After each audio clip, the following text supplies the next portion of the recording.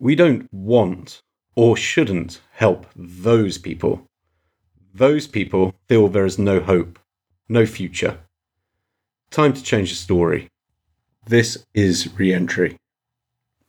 All right, welcome everybody to the Re-Entry Podcast. I'm here with Dr. Rick Davis, the Executive Director at Chains of Grace Ministries, who's going to be giving you a little intro into what this podcast is about, why even we named it Re-Entry, and the difference between Re-Entry and other prison ministries. So I'd like to introduce you, Dr. Rick Davis.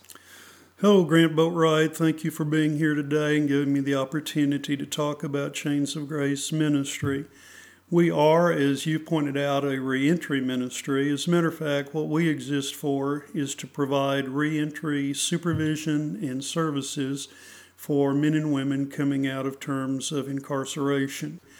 We discovered there are many ministries and services for persons as long as they're in the system, as long as they're actually in prison. There may not be quite as many ministries for men and women after they come out to re-enter society. And there's a need for some continued supervision and for a number of services. So that's what we're here for. We're not a prison ministry per se.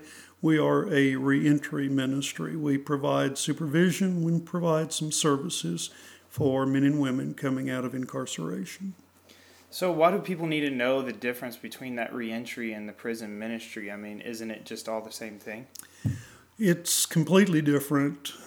There is a huge difference between what goes on in trying to help people while they're in prison and what happens with them after they come out.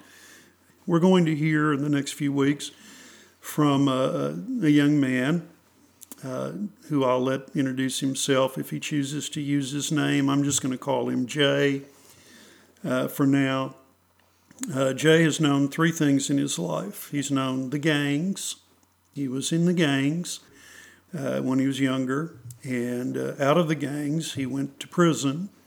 And out of prison, he came to us. So Jay has known three things in his life. And by the way, Jay's not his name, it's his initial. He's known gangs, he's known prison, and he's known us. That's it. That's it. There's not anything else available to him in life. And he is now able to work. He will be on parole for many years. And but that's the bad part. That's the sad part. But the good, glad part is he's living a healthy, happy, productive life. He's not sitting in a prison cell taking up tax money. He is working 10 to 12 hours a day, 5 days a week at a very productive job. And he is paying taxes, not eating up taxes. And it's just so much better if we can have them and supervise them and help them come to Christ and not be a person who slides back into the gangs or back into prison where they become, again, a burden to society and, frankly, a burden to the taxpayer. We'd like to someday have supervision over 1,000 beds, but even that lofty goal, that takes in about 1 week and part of another week in terms of people being released just from the prison system in Texas. And We got a lot of work to do. There's a lot of work to do, and we can be doing it from now on, and we need a lot of help. So as to that, as we kind of wrap up today and leave it for those stories over the next couple of weeks, what is it that we need to be doing to get introduced to re-entry, to find out more information about it, and even come alongside you and help partner? I tell people there are 4 ways to help us. One is to pray for us. If you can just remember the name Chains of Grace, and if you just put us on your prayer list and pray for us every day, that'll be a great help. I tell people they can contact us, and by contacting us, I mean go to our website, like our webpage, connect with us through the social media that we have and love on us that way.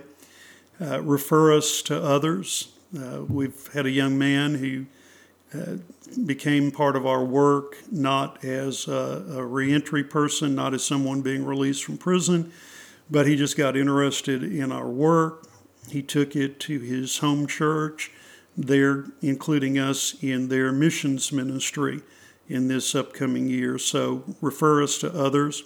And there are numerous ways you can donate to us. We want to have 1,000 beds. Right now, we have 91 that we have some influence over.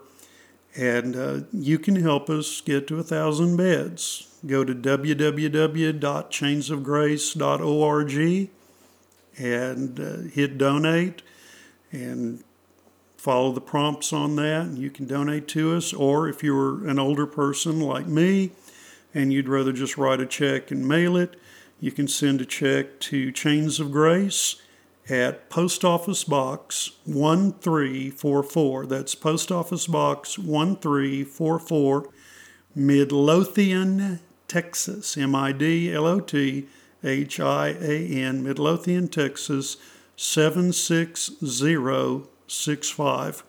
And you can help us in those ways. And frankly, we have some people who give us $10 a month. We have some people who give considerably more than that.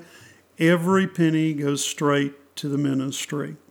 That's awesome. And thank you, Rick, for being here this morning. I really look forward to hearing those stories. I know on one of them, one of the things that completely shocked me was to hear his story coming out of jail and what he was able to survive and now be able to do with you guys. So I'm really looking forward to that. If you've liked this podcast today, check us out again in another week.